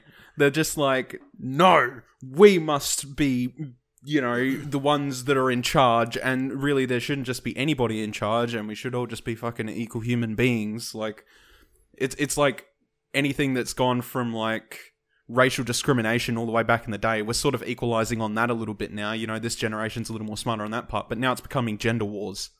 Yeah. Like, and really, do we want to have like mass fights between men and women? We kind of have to rely on each other to, move forward as a species. So, do we like, though? We're actually science is coming along. We might not need men very long. We're actually in a really interesting position, our generation. Like, we're literally we are at the point where all of these issues regarding sexuality, equality, social issues, racist issues, and everything, this is all the attitudes are changing now. Like, they have been changed, but we're like right amongst it. So our generation very much has a different mindset than our parents and our parents' parents, and Most so, of our generation. Yeah. Okay. Let's just say we are a less narrow-minded, majoritively, put it that way, and so this is the hardest part of it. I think that like we are just this is what we're going to be experiencing: a lot of fighting, a lot of hate. Obviously, social media is available for all that. And it's just one of those things that, by the time we're grandparents and you got our grandchildren, it'll be like, oh, do you remember the days when, all these people were fighting over this stupid issue? And yeah, we're just kind of like in amongst it. Yeah. I feel like most people, I think the outrage is because a lot of people think it's attacking masculinity as a whole. And people get up in arms to that, and people get a bit triggered when they hear the word toxic masculinity, and it's like, well, toxic masculinity, that's applied to all masculinity, and there's only one version of masculinity, and that's the big brave alpha male type stuff. Yeah, be the tough guy or whatever. Whereas there's completely different levels of masculinity that are it's not just that model. To be honest, when I first saw the ad, I'd just saw that Gillette was trending, and I was like, oh, okay, Gillette's trending. Why? They've done something cool here, or... What's Matt done? Yeah, Matt Gillette, that's right, yeah. What have you done? He's just shoulder healed in time, Is he or sponsoring the Game Awards again? What's going on? So I watched the ad, and I'll be honest, I watched it, and I cringed a little bit with how kind of in your face was it. Reasons why I cringed was like, oh, come on, there's not people like that out there. People don't jump out of a doorway and go, come on, man. Like I'm not saying that activity that people shouldn't, but I just don't see that the world that we're in, unfortunately. And I was like, oh, I love the message that they're trying to send here, but a little bit of my eyes rolled, and I'm like, okay, do Gillette actually genuinely believe this, or are they a company just trying to be woke? Now, You're trying to be PepsiCo? Yeah, for me, the perfect example of a campaign that has done this successfully for me is Dove, and they've done this for plenty of years. I remember back in university, I think it was 2009 or 2008, and Dove have always had this like positive body image message, and I don't think there's ever really been a controversy about that because of kind of what Dove do and how they promote themselves, and they're having all shapes and sizes and colors in their ad campaign and promoting that kind of that message. Whereas I think a lot of it right now is because we haven't really seen any Gillette do anything like this before. All their ads previously have been, the 6'2" guy was shirtless in the mirror doing the clean shave or whatever. We've not seen anything like it. So a complete marketing overhaul. And that's, I think, what we're getting the reaction there. It's like, oh, fuck, the company's changing their message. I've not seen this before. And maybe that's why people, I guess, maybe a little bit, I wouldn't say suspicious, but like for me, I'm like, oh, I haven't seen Gillette do something like this. This is cool. Is it genuine? I haven't seen them do anything like this. Like, yes, there's a turning point, but like, what are you guys' opinions on that about how... Yeah, I was going to ask, the companies change that should message. Should brands be pushing these sort of messages? Is that their responsibility, or is it like, does it come off a bit too cash grabby?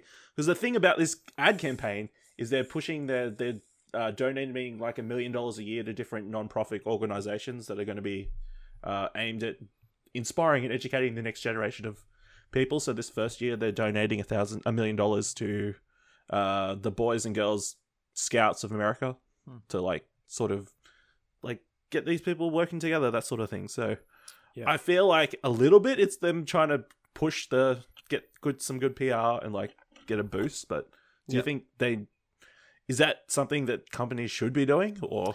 Yes and no, as long as it comes from a genuine place and it already kind of how do you know if it message? comes from a genuine place? Yeah. It's like it's a tough. decision made by 50 guys in a boardroom somewhere. Yeah, very tough.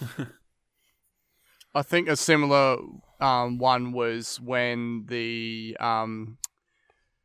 plebiscite was happening. Yeah, basically, like you saw, but even international brands, you just saw a lot of brands all coming out, pun intended, basically drink everyone. Basically like, we fully, and it's like you've never even said anything about marriage equality or anything like that beforehand, and it seemed very much like we're just trying to we're just trying to do what all the other people are doing with their good message. The message is great, but it felt like there was a lot of non-genuine intent behind it. Yeah. Money. I've got a great example of this as well. It was a government-funded ad a few years ago, and it was also about, I guess, the same kind of vein, masculinity, bad behavior, that kind of thing. And it was a changing bad behaviors where it's the son is at, the dad's at the barbecue and he's like, son, grab me a beer. Boom. And then it's him. Yeah, I remember this. Grab me a beer, son. Grab me a beer. And alcoholism. Where does it start and where does it stop? And I'm like, damn, yes, it's the government and they want to promote this message, but I feel like they absolutely nailed it in the absolute best possible way. The execution was really good. And I'm saying Gillette, obviously, we're all on board with that message. We all agree with that because we're not idiots, you know what I mean? Like, we see that ad, I'm like, yeah, there should be no controversy here. But in my mind, I'm like, oh man, is there a way they could have executed this a little bit less dramatized and maybe a bit more acting off it as genuine instead of like a TV ad itself? It would trick you into not watching a TV ad. Mm. Yeah, because like at the end of the day, as genuine as they are, it is still going to be to sell razors. And whether that's just because people will see this video and go, yeah, I agree with that. That's a good message. Then they like the YouTube channel, then they get exposed to those videos a lot more. Yeah. Out of question, do any of you guys use Gillette? And if you do or do not, would you stop or start using Gillette from this experience, and how long? I do use them. I think.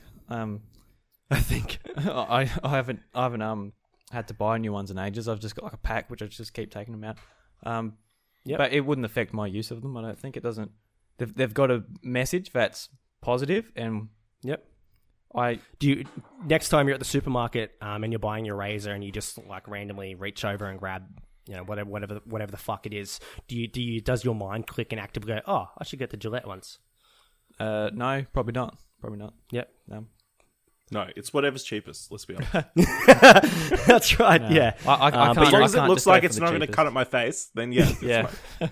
If I just go for the cheapest, it won't shave properly and it'll cut and it's bad. You're very coarse like me. Yeah. What about you, Bryce? Messages don't sell products. Quality sells products. Yep. That's just the way I see it. Like, you can have the best message in the world, but if you're, I don't know, home brand, then I don't care. Sorry, but I will not buy your product just because you said something that, I don't know, should or should not be factually true. It's the same thing that happened with the other controversial ad that I spurted out in the middle of this, which was the PepsiCo Kylie Jenner thing. Oh yeah. God. Yeah. Like that was a dumb fucking scenario. Like, I'll drink Pepsi because I like the product, right? Yeah. Pepsi Max, love Pepsi Max. Nah. It's the only Pepsi that I'll pick over Coke. But yeah, if I didn't like Pepsi Max, it's not going to make me start drinking Pepsi because That was a really dumb ad. They missed the ball with that Pepsi ad. They missed the ball. What are you talking about? They Super accurate. 100%. What are you talking about? Give it. Yo, I got a Pepsi in my trunk. I got a Pepsi. So it's not Pepsi ends do riots you have any everywhere. Coke? Yeah, she ask probably Ben Cousins does. that. And what about you, Simon? You look like you haven't shaved in 10 years. Yeah, I have the face of a baby, so I have to shave every 9 months. No, I actually do generally shave every week, but I'm electric or get the fuck out. So basically, Yeah, very nice. Yeah. I did try. I remember being like, "Oh, Dollar Shave Club. This seems really cool," and I did all that. And those razors are so bad. I mean, you pay minimal for it. It's like and they keep sending you. They're sending me too many razors. I was like, Jesus Christ! Like, how hairy do you think I am? So, yeah. I do the same thing. I signed up for a month or two, and now I've never had to sign up again. It hooked itself onto a hair on my face so hard. I was just screamed like a bitch when I pulled on it. I was like, fuck this shit. I was like, get some electric up in this biz, and yeah, so there we go. But I mean, when I bought the beer for this podcast tonight, I still got asked for ID. Yeah. So that's just how old I are you? roll. If you don't mind 31. me asking. 31. There you go. Yeah. And speaking of Dollar Shave Club as well, I guess this is an interesting point to bring up competitors and how they've reacted to this because, of course, Dollar Shave Club, they sent out a tweet that kind of sent some heat towards Gillette, and people were jumping onto them like, yeah, we'll use Dollar Shave Club, and other people were like, well, fuck you, Dollar Shave Club now. Like, Yeah, wow. would that Don't get affect involved your with all the angry peoples.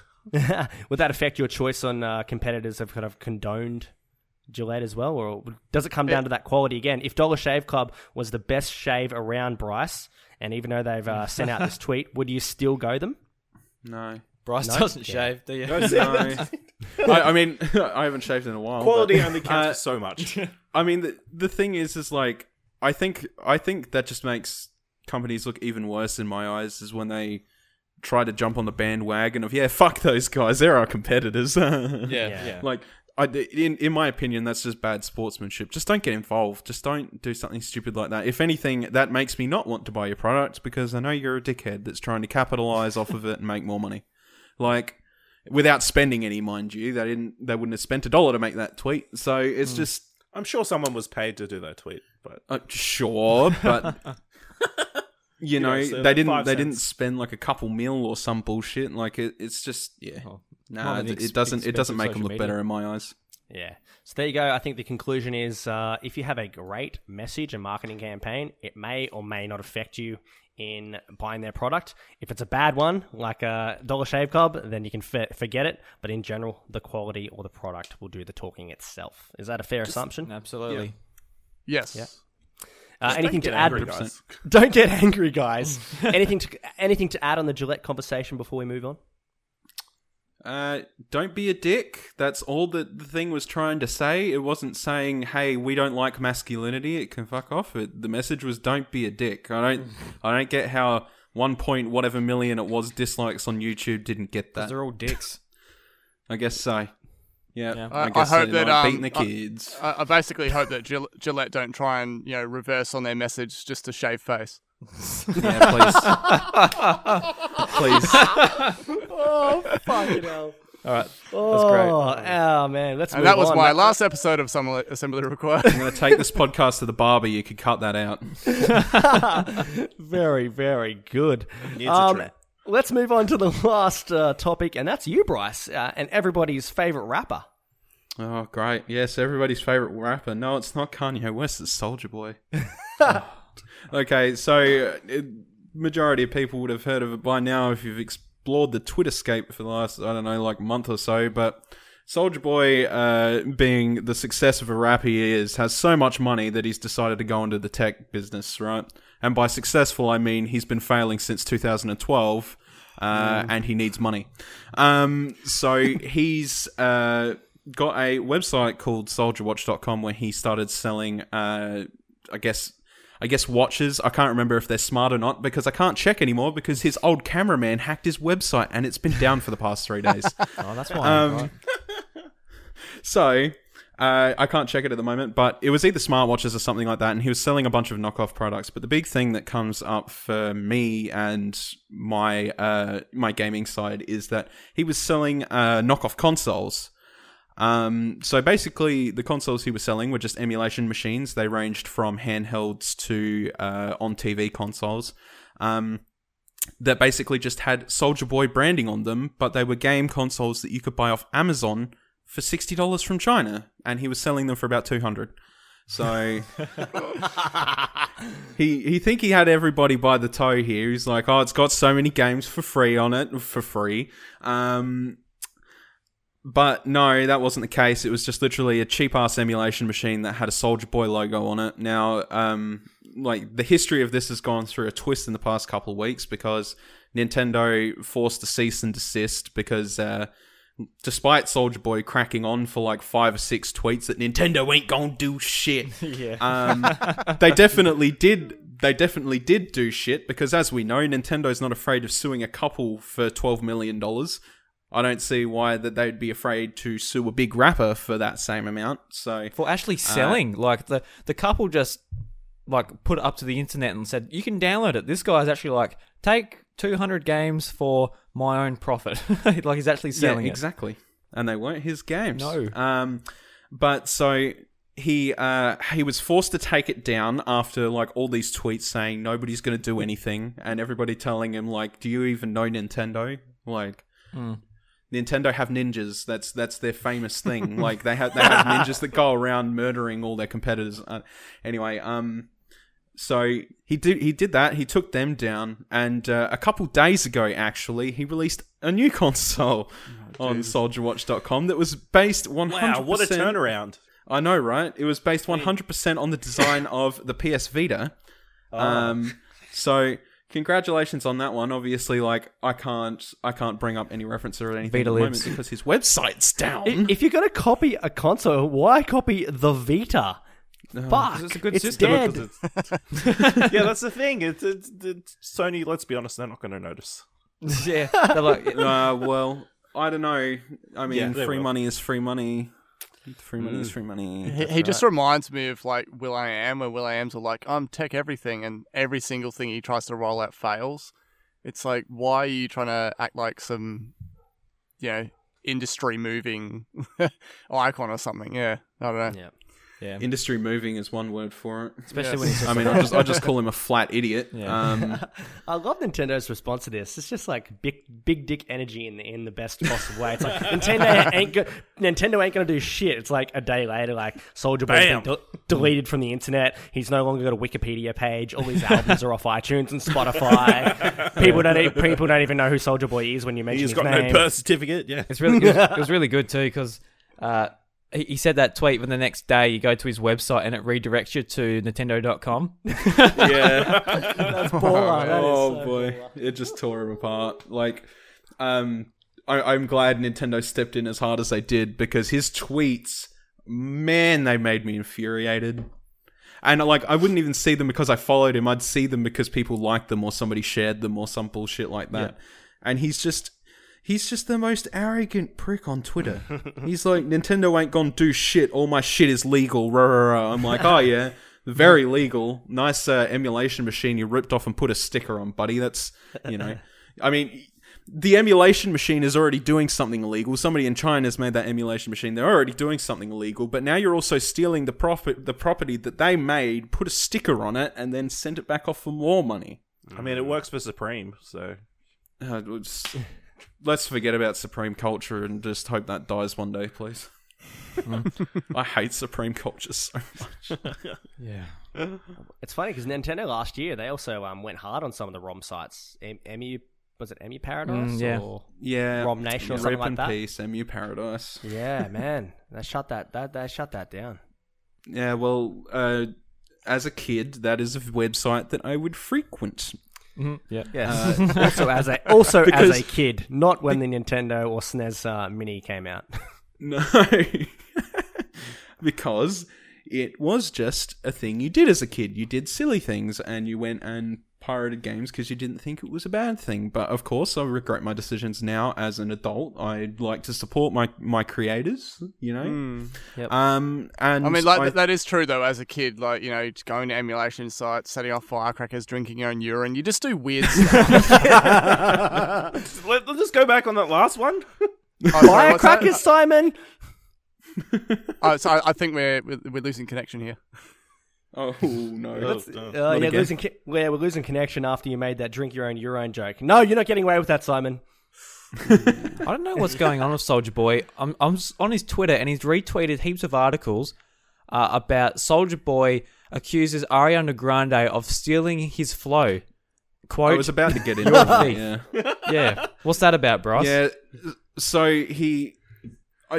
ever since this shit with him literally stealing things and selling them for money, he's literally gone around and he's called Ariana Grande a thief over a song called 7 Rings and stealing his idea.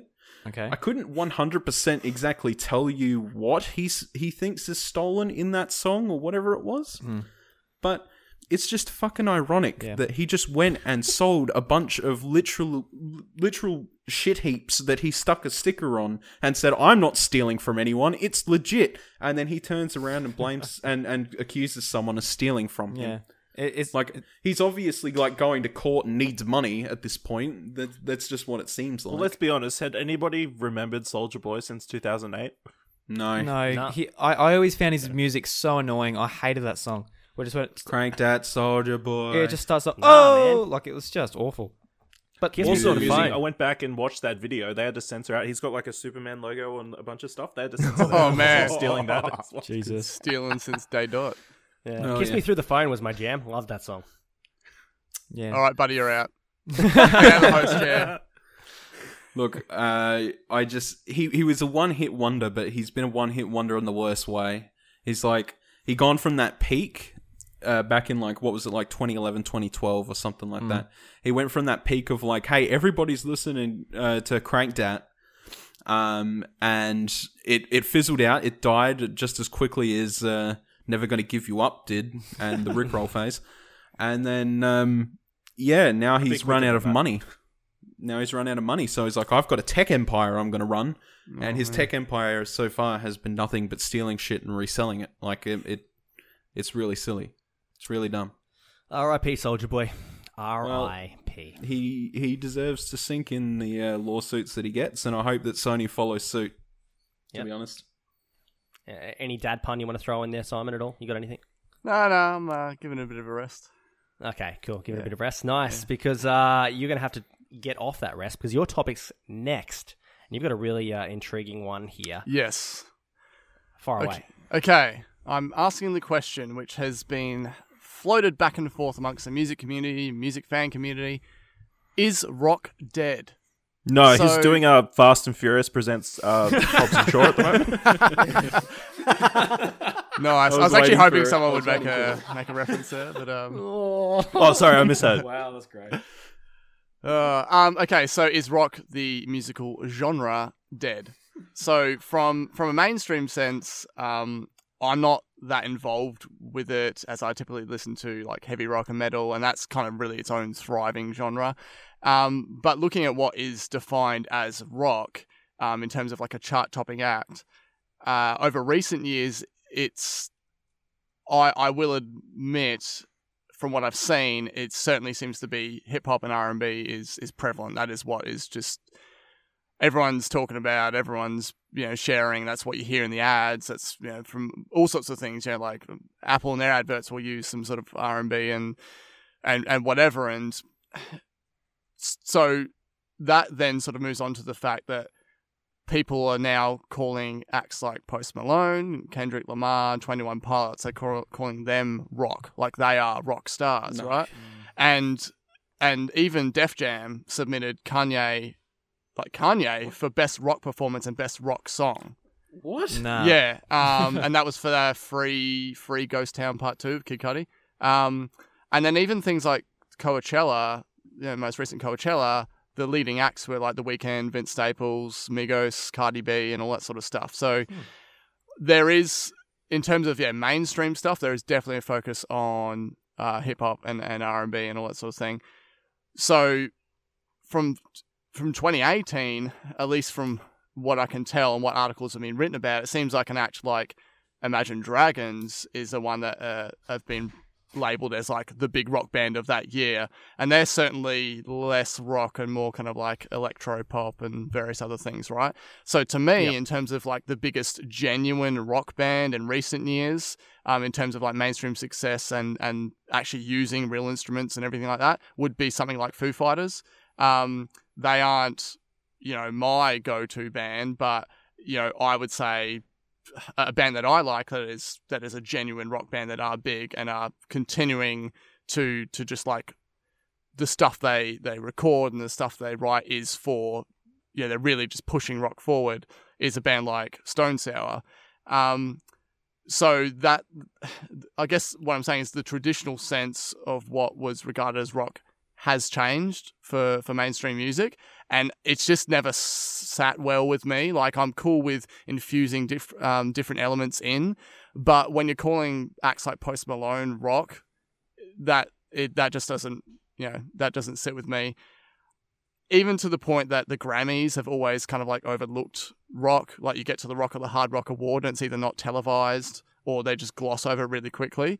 So before I kind of get into quotes that different musicians have said about this topic, what's your short answer to the question, is rock dead? Okay, I'll go first. Nothing will ever beat instrumentals over... nothing will ever beat instrumentals for me when it comes to having a rhythm in the back of your song to sing over.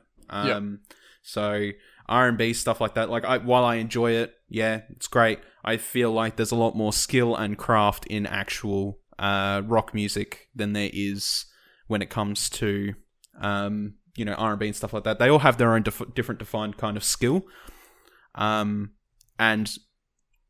everybody's definition of skill is at personal preference, and I'll agree to that. But in saying that, you can't call an act like Post Malone rock, and I don't even think he would ever define himself as rock. No, probably not. No. Yeah, it seems like it's definitely fading away, or at least changing what sort of rock is classified as mainstream. But like a lot of things, if you dig deeper, you will find your more traditional rock and roll that is inspired by these big bands from the past. And this is what I hate about this question, is people saying rock is dead, but they're basing it just on what is chart topping. It's rock is a massive, thriving genre. More and more people are going to see bands live. With the way of streaming and stuff, rock bands make their money through touring and merch, and they do it a lot, and they do it successfully. So it is certainly not dead, but in terms of the in thing that's going all over the mainstream radio, yeah, okay, that's going to be your R&B and your hip hop. It generally seems like easier, I guess, music to produce. So stuff which relies more on maybe your sounds from your computer and stuff like that.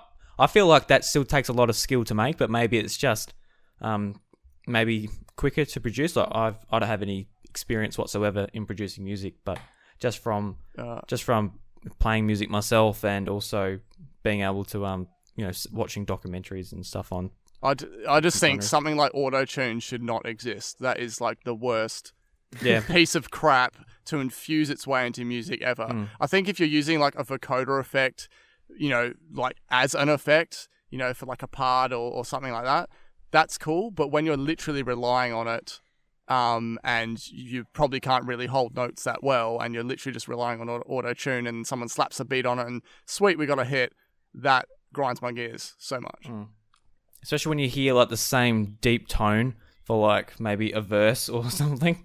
Yeah, someone's just using the same effect. Yeah. So what about the other guys? What do you reckon?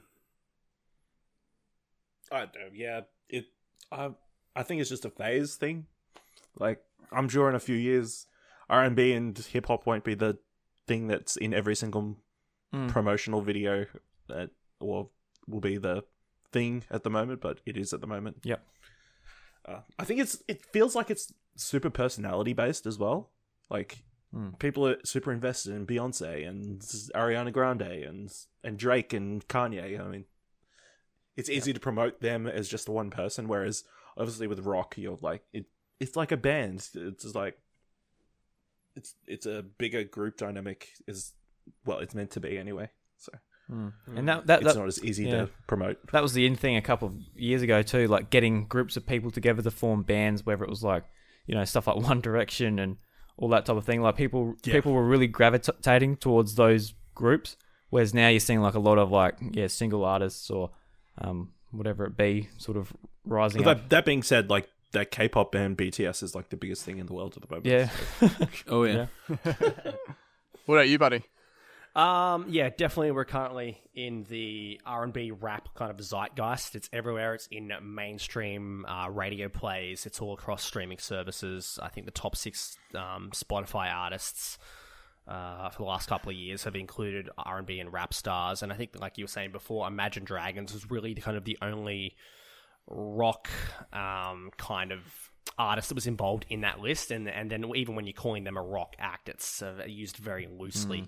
I think what that comes down to for me, it's all about distribution, and like you were saying before, Drew, it seems easier to produce a rap album. I don't necessarily know if it's easier or not, but they're using distribution methods that I guess a lot of rock people haven't adopted. We've now got these SoundCloud rappers or rappers that don't have a label, or they're a part of a label that are willing to drop music straight onto Spotify or drop it onto iTunes or onto SoundCloud, and they don't have it getting printed out and sent into I guess more conventional distribution methods. So you have someone like Chance the Rapper who doesn't sell his music and releases it all free. All of a sudden it's like there's rumors around the I guess the community or the rap community, the R&B community, like, oh shit, Chance's this is a rumored album. It might drop next Friday. It might drop next Friday.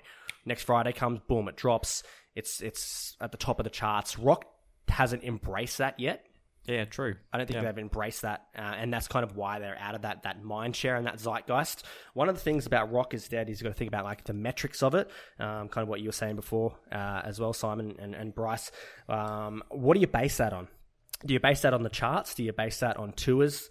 Another factor to include is also legacy as well. How many of these SoundCloud rappers or mumble rappers are going to go down in history? Yeah. They're no Jay-Z's. They're no Kanye's. As much as you like Kanye or not, he's an innovator, and he is one of the best rappers across the generation, whether you like his music now or you didn't like it then. Even Kid Cudi is much revered in that community as well. They're not going to be one of those type of artists. You've got NWA, Wu-Tang Clan. They're all the icons. They're almost like the Beatles, the Rolling Stones. I feel like there's a lot more rock acts that have that mainstream seep in. You see people wearing the Who shirts, Nirvana shirts, all that kind of stuff. I don't see people walking around wearing Drake fucking merchandise at all. And that's not a shot on Drake at all. I'm just wondering, is rock dead? Well, maybe they're in a bit of an economic trough right now, but like you're saying before, it's going to swing around and maybe they might be at the peak of their powers in 5 or 10 years. It's always kind of evolutions. One other thing I always look at rock music as well is kind of, to me, it feels decentralized. And what I mean by that is before you had rock, and I guess now I feel like there's more subgenres of rock and how it's evolved into different things. So all through the 90s, you had this massive intake of like alt rock, and you had bands like Smashing Pumpkins and Nirvana. They're grunge or whatever, but like Radiohead, and they had a kind of a different version of rock. And then you had your hard rock, and Simon, you'd love metal and maybe even deathcore. And then for your punk rockers, definitely not deathcore. Deathcore, your metal and your heavy metal.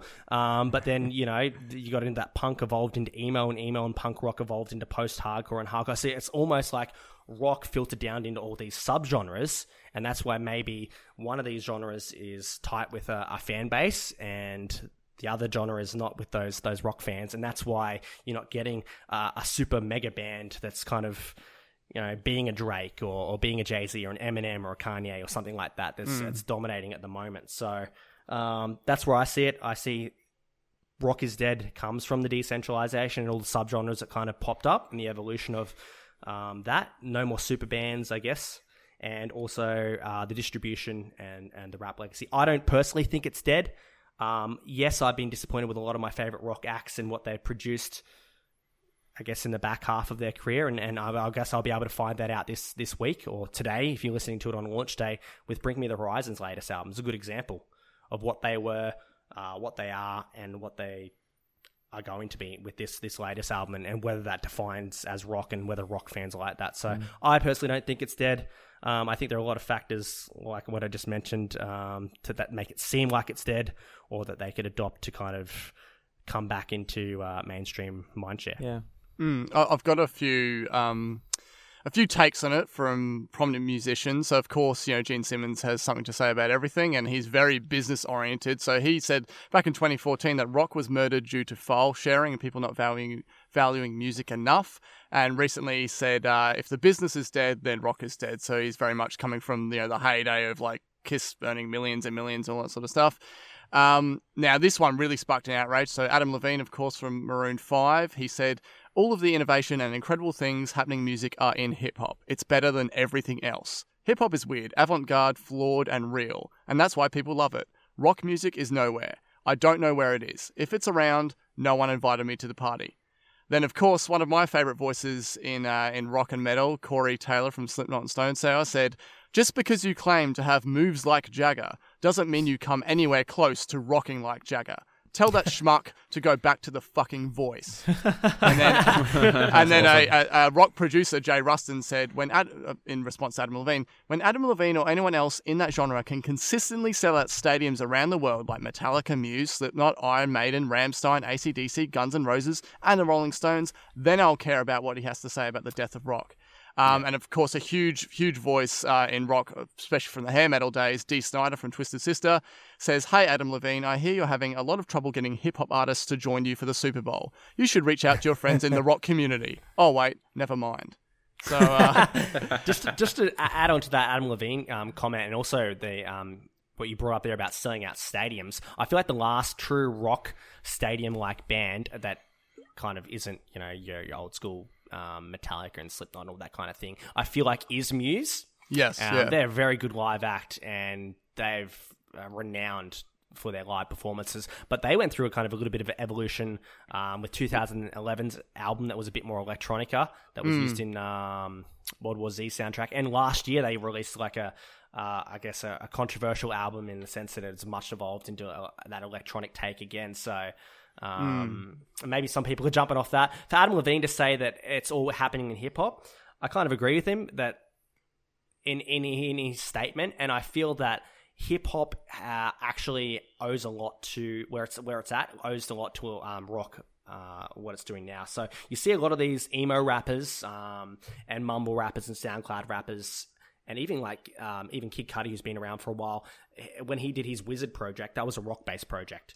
When you get acts like Lil Peep that are using Nirvana samples in their songs into emo raps, a lot of their inspirations are from rock music. And same with what you said before, Post Malone. I absolutely think Post Malone thinks he is a rock star. He has a song called Rockstar. I think but the lyrics. I think rappers want to be rock stars. People are basing it on the attitude. People think the people that are saying that rappers are rock stars is because they're saying they have that rock star, I'm getting arrested, I'm drinking, I'm doing this attitude sort of thing. Whereas I think that a lot of rock acts now, they've kind of wisened up to that, oh, hey, getting drunk and trashed every night isn't actually good for our performances. So it's kind of like people want to have that rebel attitude, and these huge rappers are kind of more aligning themselves with that, and you got all these mumble rappers getting themselves into jail and all sort of stuff. So, yeah. Another quick input from Richard, the guitarist from Rammstein. He actually interestingly said that there's always going to be these old dinosaurs that have a certain kind of performance that'll survive. So he's talking about the problems of rock is dead is with the new generation of rock, because what happens at the moment is that kids these days don't have that feeling they had back in the day when they played their favorite rock tracks to annoy their parents. So he said guitars aren't annoying anymore. And what they're using, and he's come from the German perspective, is people, in terms of a teenager annoying their parents, it's going to be the vocals and the lyrics, and that's much heavily the hip-hop side of things, right? And so he thinks, yes, it is all about hip-hop at the moment, which is hard for him to accept because he can't relate it to it. He says if he watches hip-hop live, he finds it boring, but he finds the one advantage of rock over hip-hop is there's still a visual and sonic connection between the band and the audience, which is so true. Rock fans and metal fans are so dedicated. I've very much been in all the mosh pits, in all the crowds, and just, Buddy and that can agree with me, just the passion that people and the energy people have when watching live rock music versus watching hip hop and that. I think it's a different thing. Yeah, it's nothing like kicking someone in a circle pit. Fuck. Yeah, it's if you start a rock band these days, you're not a rebel, I guess. Back in the day, you've had all these songs, saying, fuck the Queen and all this stuff. They're really, really going out there. Whereas now it's more is acceptable. At school, the first instrument they encourage you to learn would be the guitar, where back before, you're playing the piano and everyone's like, nah, fuck this. I want to play guitar and shred up and smash some drums. Where that sort of akadaka, mate. yeah, akadaka. But that's sort of the norm now. So that might have a bit to it as well. There was this Rolling Stone article, just to kind of finish off this topic, titled "Why Mainstream Rock Sucked in 2018," and they very much targeted Imagine Dragons by saying they're overproduced, and they targeted a band called Greta Van Fleet. I hadn't heard of them. Led Zeppelin, and they said they're a Zeppelin ripoff. So they're basically saying that, okay, imagine you've either got overproduced stuff that doesn't have, it doesn't have enough raw kind of a feeling to it, or it doesn't sound genuine, versus bands just ripping off bands, right? Now, they also mentioned Bad Wolves, and this is an interesting one. So there's this podcast I listened to by a guy called Doc Coyle. It's called the X-Man Podcast, and he's from the metal band God Forbid, and he's a guitarist in Bad Wolves. They're much more of a rock band. Now, they got huge with their cover of Zombie. So people thought they were cashing in because the singer died, but she was actually going to be on the track. Yeah. And the day she was meant to record and go in the studio, because she liked what they were doing, she liked their take, she died. So then they got all the flack from, hey, you're trying to cash in on the fact that, she's dead and stuff. And they're like, no, this is not how it is. And they got huge with that song, and they put all the proceeds to her family. And he did a whole episode on his podcast explaining this. So I kind of feel that's a bit unfair that they're kind of just lumping in Bad Wolves in that, saying that that's overproduced too, when it's just kind of get your facts right. And all the people, I don't really listen to them that much, but all the people in that band come from metal backgrounds and that, so they're all legit players. And the article also blames even bands like Nirvana for lyrical themes that are now overused. So they were good back then, but they think that these seventh generation rock bands are just still trying to churn out Nirvana-esque lyrics. And they also blamed Linkin Park for saying that they think that their slick hip-hop crossover really influenced production style of where rock went after that point. And you could find this evident in bands like Papa Roach, who have currently now, they have a huge radio presence, and they've sort of got this mishmash of pop rock, hip-hop, industrial, and riffs, but the rock part is very smoothed over. It's very hip-hopified. And so they're having huge success, but there is that element of just slickness to it. So I can understand what the Rolling Stone is saying in the article, but at the same time, I don't think Rolling Stone is that valid a voice anymore anyway. Can I just say that not really. This article, they came out super elitist. This is my definition of rock. Anybody who doesn't agree with this, fuck you. Yeah. R.I.P. New Metal. Yeah. New Metal lives on. New Metal's making a comeback, apparently, the guy at work said. Dude, it never left. I live it every day. Anyway, here we go. I just want to put it out there. Yeah, Bryce? That Bad Wolves song, that Bad Wolves cover was actually probably my favorite rock song of that year. Yeah, I thought they did a good job. Yeah. I thought it was really because my original exposure to it was the music video where it actually explains it in the damn thing, which a lot of people didn't pay attention to.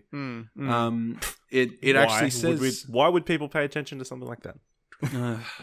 It actually says in there she was supposed to come in and record with them to do a cover of the song and a re-release sort of thing, and it mentioned that she died on the day of recording, and it was really heartfelt, and the music video was super reminiscent of the iconic music video that it originally had. And that was a kick up in the point for rock for me that year. Obviously, it wasn't a fantastic year. There wasn't a lot going out. There was, only very, very little trickles, but that song was absolutely magical because I thought it did a really good job at, honoring what was an absolutely amazing singer. Yeah, definitely. Yep. Yeah. And there we have it. Yeah. Rock is not dead. No, absolutely not. It's just in a resting period. Yeah, I guess some quick final thoughts from me, and if anyone else has any, is that I think it's very much alive. It's not dead, as you said. It's just taken a sidestep from the spotlight.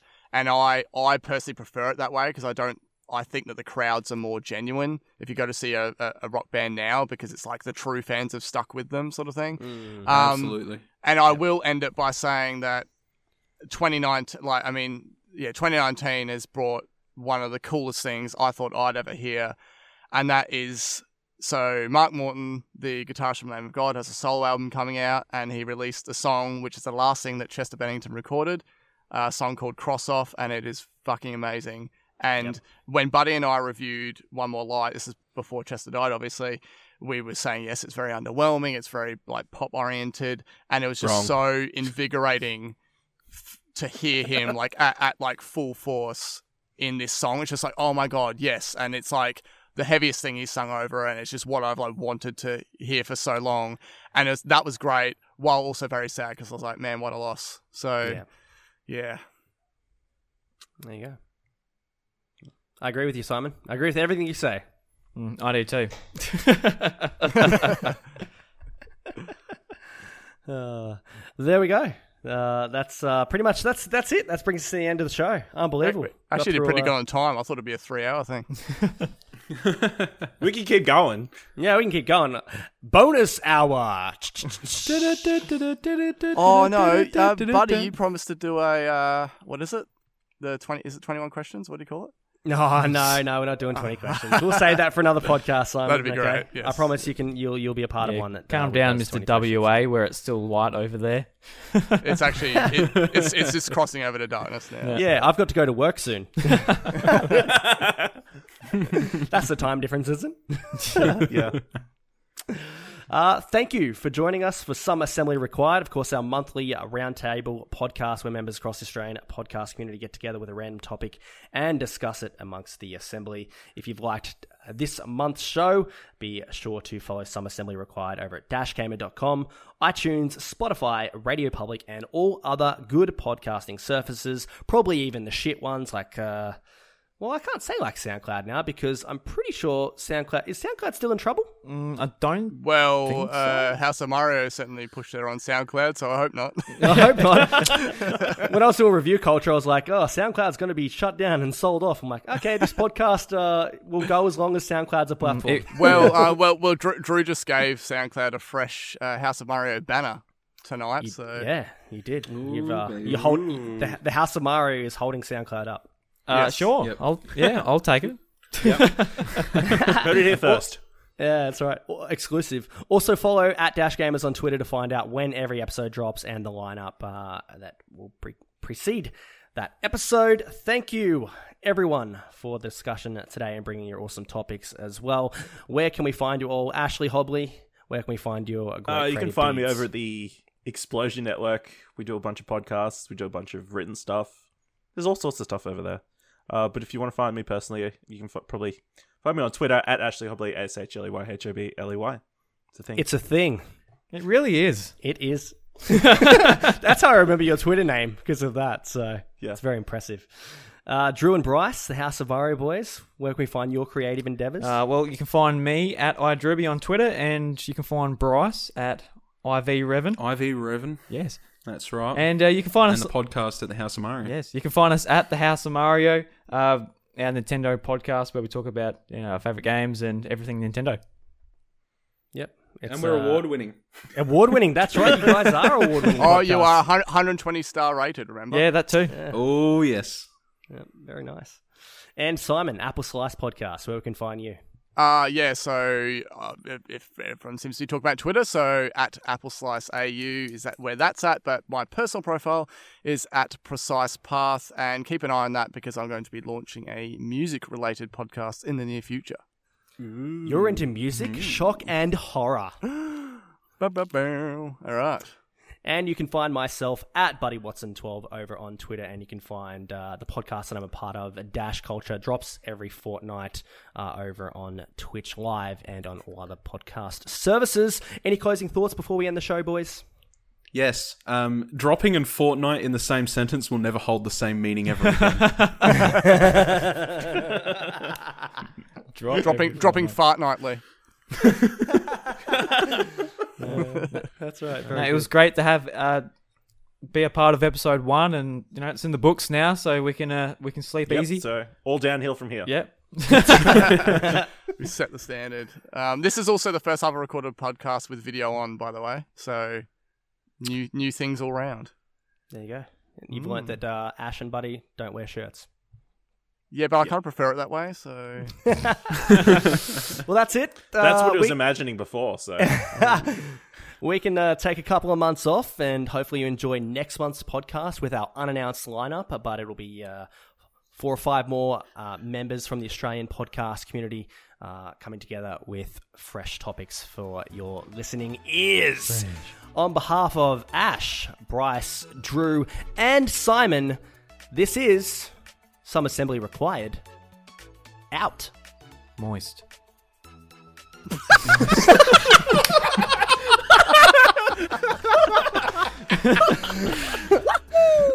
Favorite word. We keeping that for show.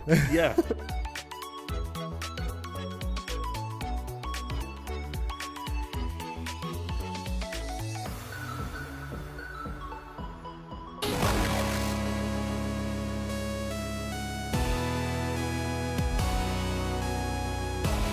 dashgamer.com